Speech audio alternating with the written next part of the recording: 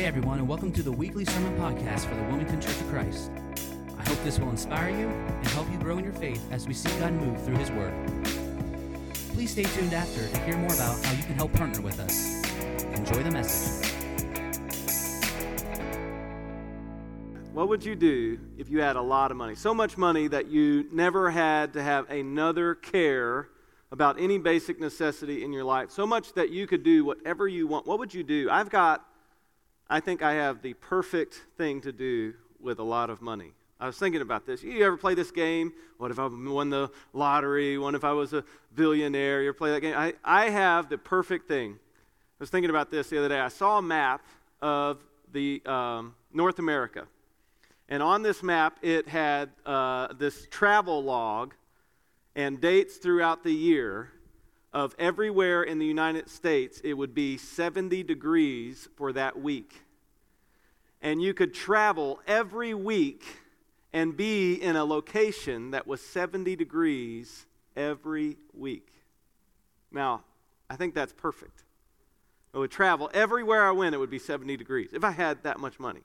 I was talking to Ed Blouse, one of the members of our church, the other day, and I don't know how this came up, but he said, "Dale, you know what I'd do if I had a lot of money?" I said, "Oh, let me tell you, I got something for you." I said, "What would you do, Ed?" He said, "Well, I think if I had a lot of money, I'd buy a pilot and a plane." I was like, "Oh, you're talking my language." And he said, "Because the biggest drawback for high schoolers and people taking short-term mission trips is a lot of times the plane ride. So I would buy a plane and a pilot and fly a short-term mission trip all over the world. Every week, somebody from our church could go on a short-term mission trip." And I thought, "Oh, Ed, which do you think, which dream and use of a lot of money do you think honors God more? The one where I selfishly am at 70-degree weather every day of the year? Or the one where our church member, if he had a lot of money, he would spend it on a plane to serve the kingdom?" See, a generous life, one that honors God, serves the kingdom. In Luke chapter 12, I invite you to turn there in your Bibles. In Luke chapter 12, Jesus talks about what a generous life looks like. He talks about what life in the kingdom should be about. And he gives this one of the scariest stories in the Bible. He gives this warning, which is a scary parable. Then he gives instruction. And then he gives what our response should be with the money that we have. We don't even have to have a lot of money to be involved in kingdom living. Luke chapter 12, we're going to start with verse 13. Luke chapter 12, verse 13. And here Jesus tells us what a generous life is going to look like. This is what a life generous to God is going to look like. This is what kingdom living should look like. This is how every Christian can be generous toward God. We're going to read the scripture. I'm going to pray over it so we could maybe have an understanding. Then we'll break it down and how it kind of should have us respond in our own life. Here's what the scripture says. Someone in the crowd said to him, "Teacher, tell my brother to divide the inheritance with me."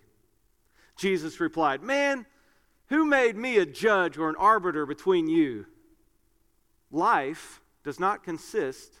And then he said to them, "Watch out. Be on your guard against all kinds of greed. Life does not consist of an abundance of possessions." And he told them this parable. The ground of a certain rich man yielded an abundant harvest. He thought to himself, "What shall I do? I have no place to store my crops." Then he said, "I know what I'll do. I will tear down my barns and build bigger ones, and there I will store my surplus grain. And I'll say to myself, you have plenty of grain laid up for many years. Take life easy. Eat, drink, be merry." But God said to him, "You fool. This very night your life will be demanded from you. Then who will get what you have prepared for yourself? This is how it will be with whoever stores up things for themselves, but is not rich toward God." That's pretty scary.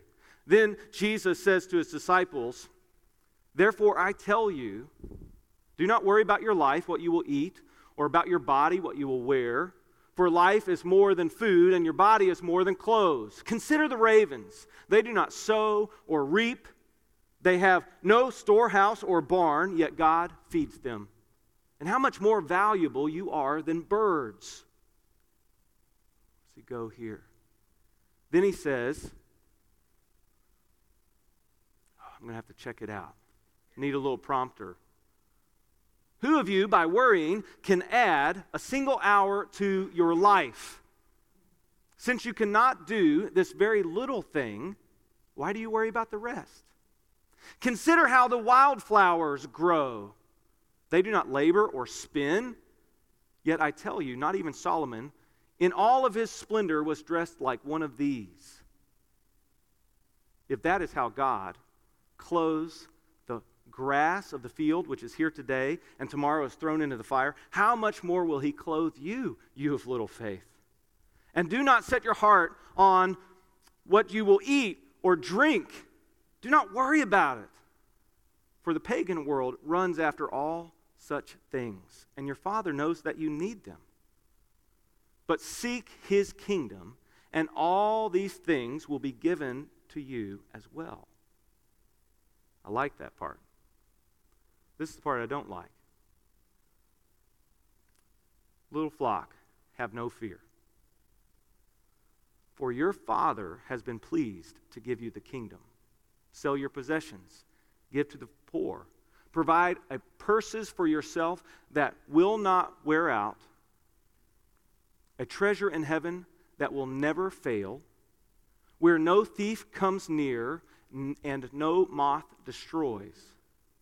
For where your heart is, there your treasure will be also." Can we pray about that for just a minute? Lord, this scripture today, I think is going to hit a lot of us right where our heart is.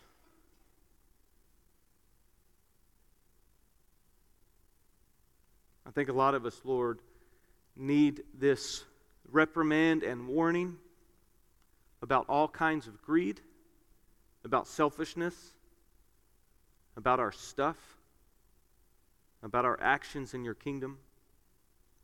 So, Lord, would you open our mind, and our eyes, and our ears to hear what you have to say from your word and how you want us to respond.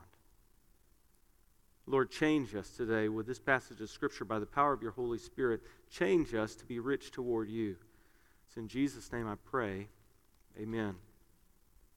I think from that passage of Scripture, we can all learn how to be rich toward God. And there are 3 kingdom principles in this passage where Jesus says we need to change and be rich toward God. The 3 kingdom principles. This is kind of neat, this idea of kingdom that Luke talks about and that Matthew talks about and that Mark talks about, that Jesus mentions more than any other topic that he speaks about is the kingdom of God. There are 3 principles of the kingdom of God where Jesus mentions here, and it is all starts with T if you're taking notes. Think, I'm going to mention both.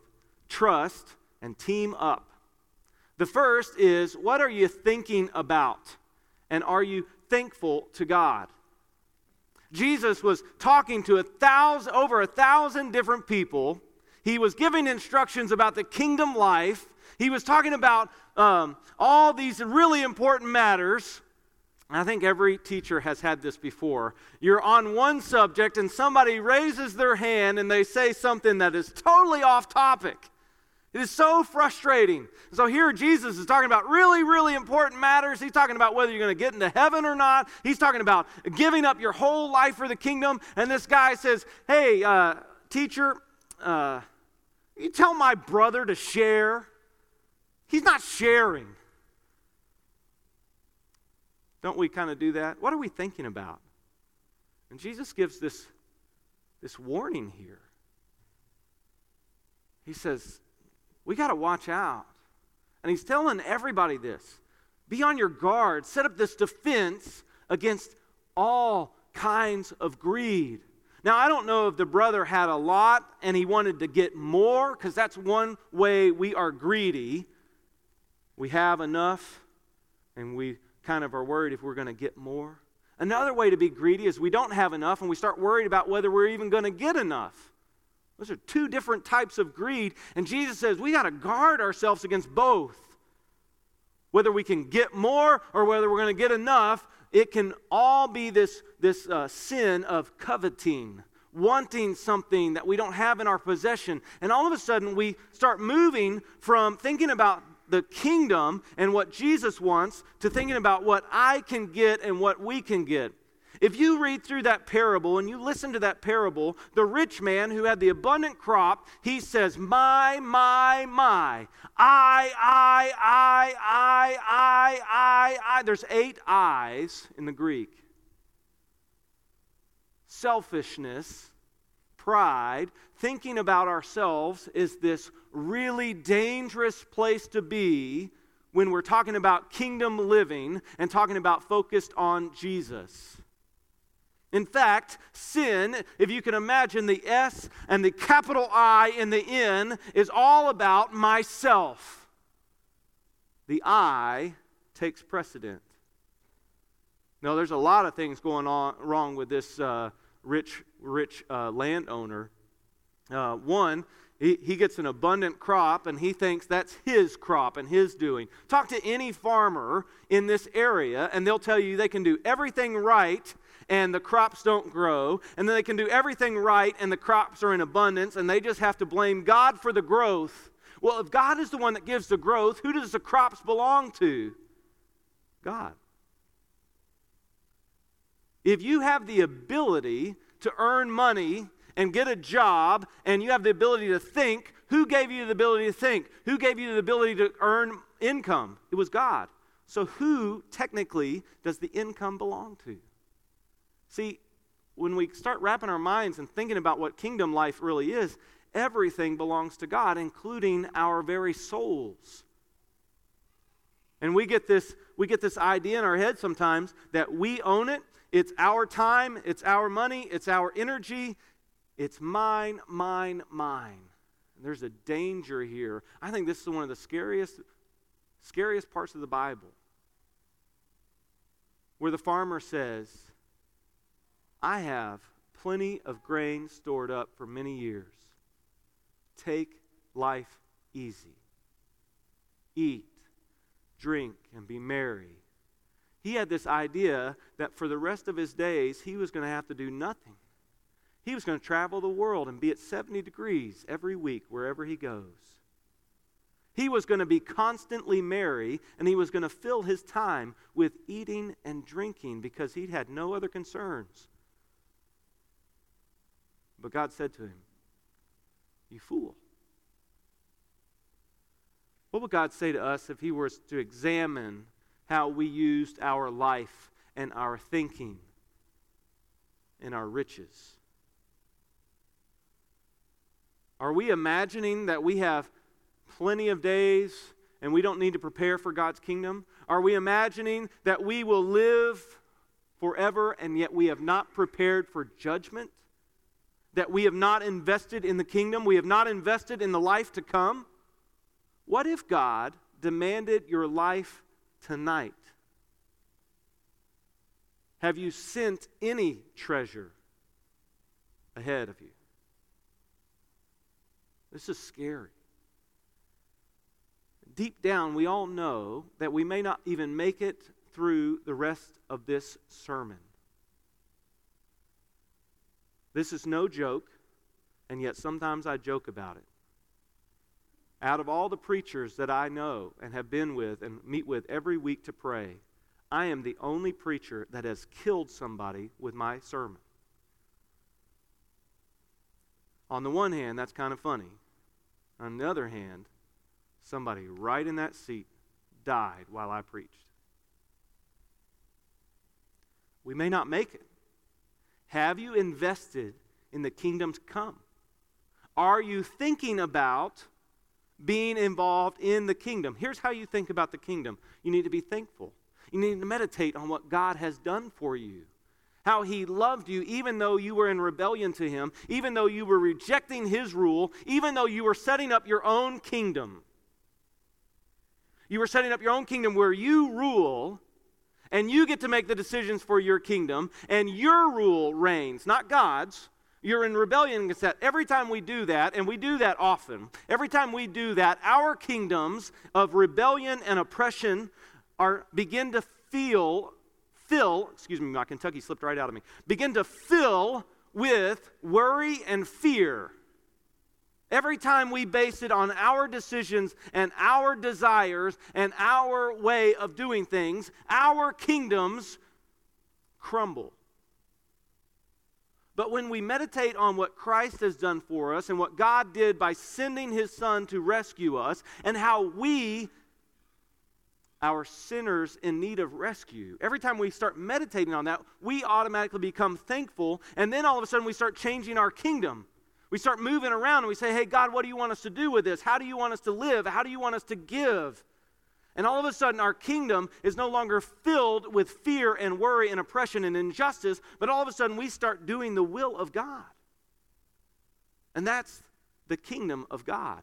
Anywhere his will is done, especially in your own life. If you are allowing God to reign in your own life, you are a part of the kingdom of God. If you are helping somebody else join in to do the will of God, you are promoting and growing the kingdom of God.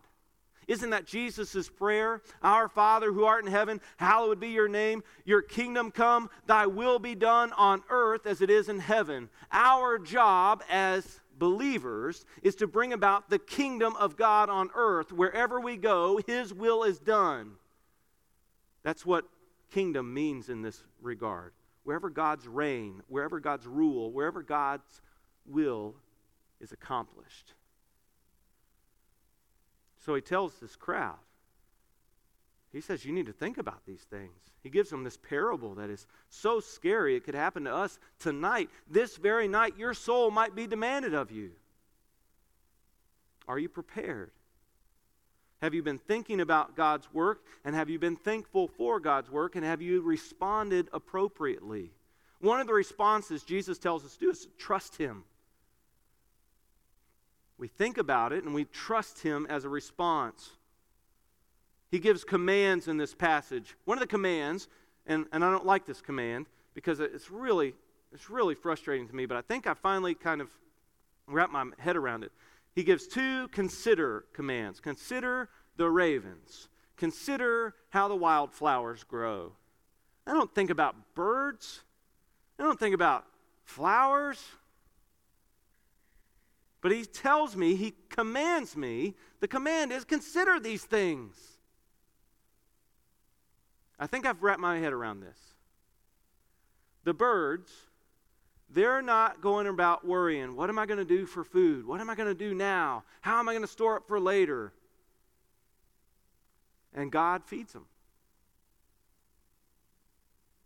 And then he says, Dale, you're more valuable than any bird.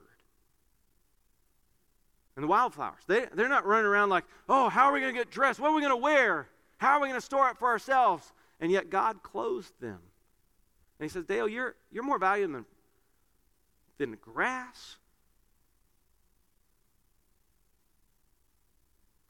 God promises to meet our basic needs when we trust him.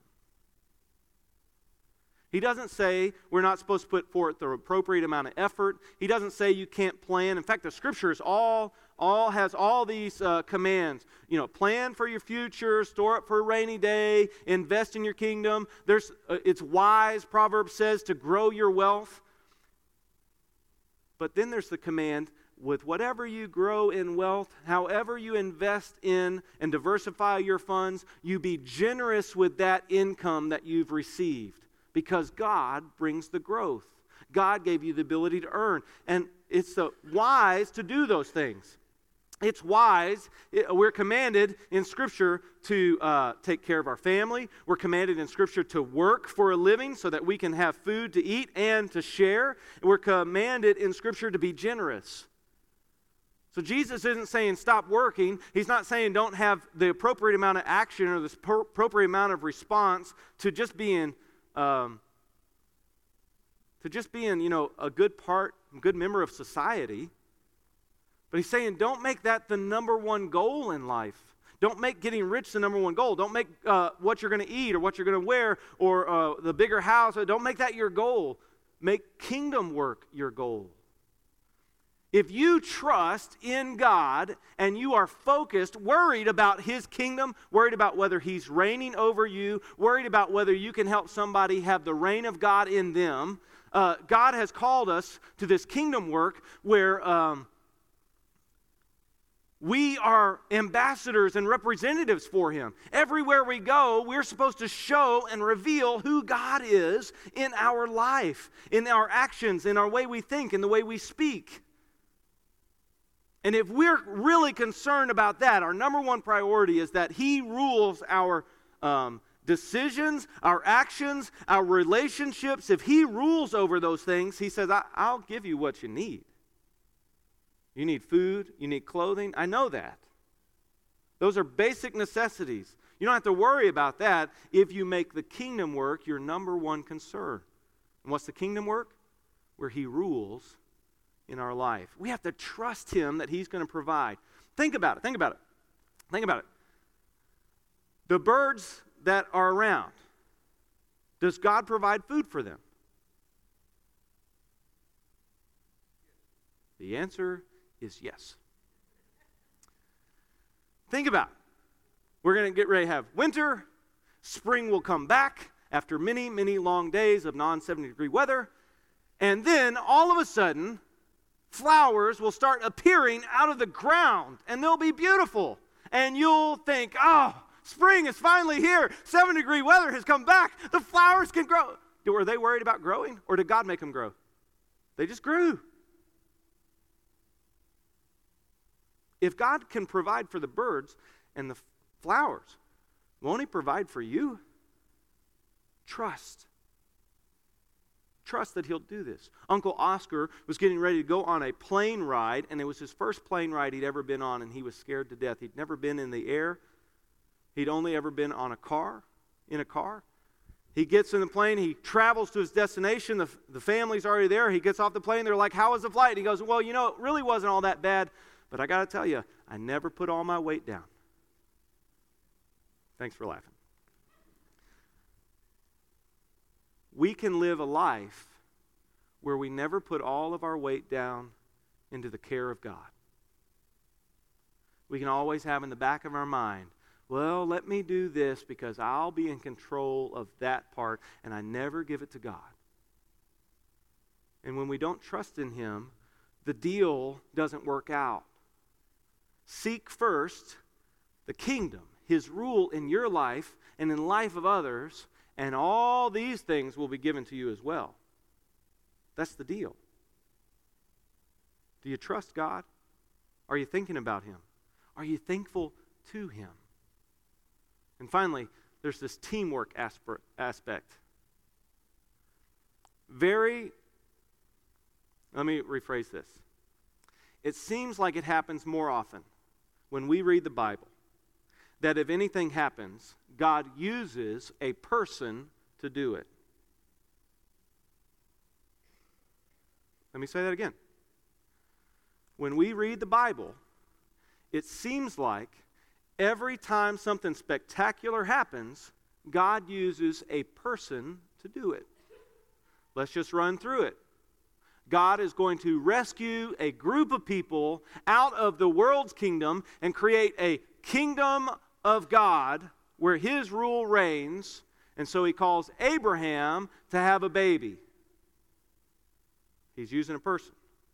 Coming out of Egypt during the Exodus, they are trapped at the Red Sea, the Sea of Reeds. Behind them is Pharaoh and his chariots. They don't know what to do, and God says, Moses, lift up your staff over the Red Sea, and this great wind came, and it blew the sea into apart, and there was a wall of water on the right and left, and they crossed through, and anybody watching, they would only see Moses holding up his staff, but it was God doing it through Moses. And then He worked through Joshua. And then he worked through the judges. And then he worked through the kings. And then he worked through the prophets. All the way to the New Testament, where he came down and combined himself with humanity so a person by the name of Jesus Christ would continue on doing his will on earth. If we go all the way back to Genesis, when God created Adam and Eve, he said, I want you to flourish, I want you to multiply, and I want you to rule over all creation. He was going to work through Adam and Eve as his representatives to rule under his reign, God's kingdom. I love how Jesus says, do not worry, little flock. He's gathering all of us into his confidence. He's leaning down. He's patting us on the back. He says, you don't have to be afraid. Your Father has been pleased to give you the kingdom. He wants you to partner with him, to take his reign wherever you go, to seek out how he can rule in your life more and more, and to seek out how you can help somebody else come to faith more and more.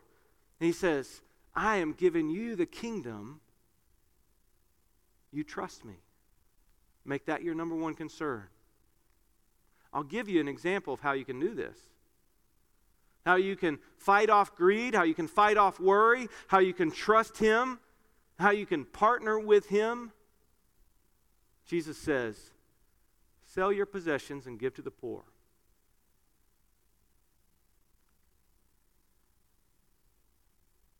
It's a command.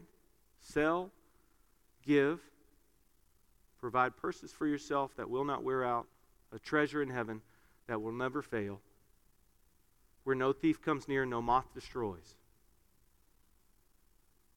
You want to start trusting him? Obey. You want to get rid of worry and fear? Focus on the kingdom work and obey. You want to partner with him? Obey. Here's how you can start.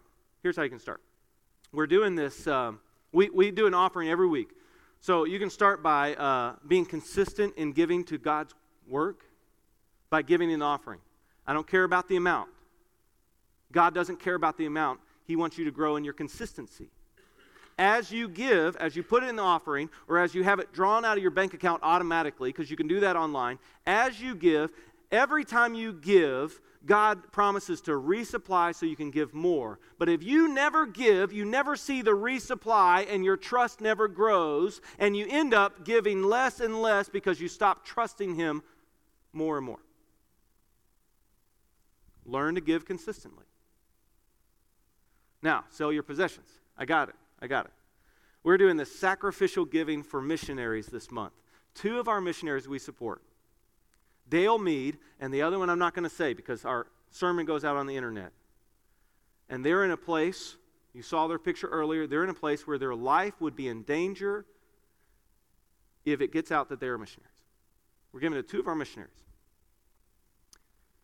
I bet you have something in your home that you don't need.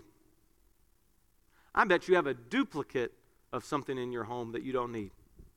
I bet you have so much stuff in your home that if you had to move, you would be like, oh, why do we have so much stuff? Take some of that stuff and find a way to get money value for it. Sell it on eBay, sell it on a Facebook marketplace, sell it to a friend, take it to Goodwill and get a tax write-off and use that tax write-off to become cash that you can give to these missionaries. Sacrificial giving. You bring it in, you put it in the box in the back of the room. It goes into your bank account and you sign up for text-to-giving. It's a process. The first time you sign up, it'll ask for a card number, and it'll ask whether you want to give in general offering or to the missionaries. You pick the missionaries, and that money will go directly to them. They will receive it, and they will put it to use. This is how we get to give to the poor. In the New Testament, when the church was just starting, they didn't know every poor person, but some of their leadership knew different people, and so they would gather what they had, and they would bring it and put it at the apostles' feet, and the apostles would make sure they distributed it correctly to people who really needed it. That's what happens in the church. When we give in our offering, we have a financial committee who makes recommendations to the budget to where this money is distributed to where it needs to go. You can have access to any of these numbers. You can see where all the money goes to if you're interested. And we have really wise people to make sure it goes. Now, some of it goes, of course, to the building. I mean, we do keep the lights on. I know that you all like it's warm in the winter and cold in the summer in this room. That's what some of the offering goes to. Some of the offering goes to salary to staff members, because I know that you like when Cheryl is training our children and Tony is training our youth, and you like having Upward basketball where kids, well, all of that takes staffing. And so some of our money goes to that, and some of our money goes to missions in our community and all over the world, and it makes a difference. So here's how you can learn to think about God, to join in His kingdom work, that He reigns in you, that you can start participating in a generous life, give consistently to church every week or every 2 weeks, how you're going to be consistent.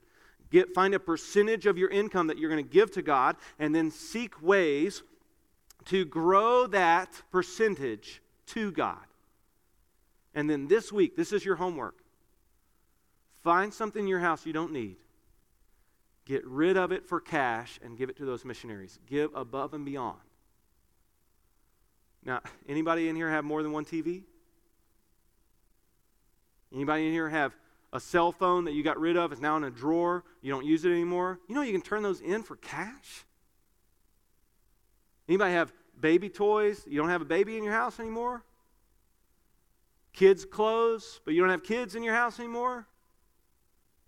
Well, you have extra stuff laying around. This would be a great time to go through so you can give to missionaries. One of the ways that Jesus reminds us that we are part of His kingdom, that makes us think about Him, that it makes us thankful to Him, that reminds us to trust in Him, and allows us to partner with Him, to team up with Him, is communion. He says every time you get together, you ought to participate in communion. And He gives a warning with that too. He says there were some Christians that were taking and participating in communion in an unworthy manner, and they died. It's the same warning He gives about the rich man who was selfish and thinking only of himself. When we participate in communion, it is an action that has spiritual implications. It can strengthen our faith, or it can destroy us. When we participate in communion, we are supposed to think about what Jesus has done for us and examine our life in relationship with Him. We're supposed to thank God for sending Christ to die for us and because of us. We're supposed to remember that we trust Him completely to remove the penalty of our sin. And that enables us to partner with Him, to team up with Him, to go do kingdom work where He reigns over our lives, where He begins to change us so that we are an example for all the other people who've set up their own kingdoms. And they'll look at our lives and they'll think, what is different about your kingdom than my kingdom? I want what you have, and we'll be able to tell them about Jesus. Communion reminds us of all those things. Today, after I pray for communion, the guys will pass a tray, and while you're waiting for the tray, you can meditate on how God wants you to live and how He is changing you. You can meditate on Christ and how He died on the cross and rose again. And as the tray is passed, you can take the bread and eat it, and take the cup and put it back in the tray and pass it on and continue to meditate on Christ. Or you can hold it and take it at your leisure. Either way, to take it appropriately is to think about what God has done, to trust Him completely, learn to entrust yourself to Him, and then ask Him to help you team up with Him to do kingdom work. Let's pray. Lord, I thank You for this time where we gather, and in one spirit we are participating in Your body and blood, the sacrifice that You have given us. We're reminded of Your sacrifice, and it strengthens our faith. Thank you for this memorial. It's in Jesus' name I pray. Amen. Thank you so much for joining us today. If this ministry has impacted you, I ask that you would pray and consider partnering with us financially so that we could continue to minister here in our community and beyond. Visit us online at wcconline.org/donate to find out how you can be a part of what God is doing here. Thank you again for joining us, and I hope to see you back here next time.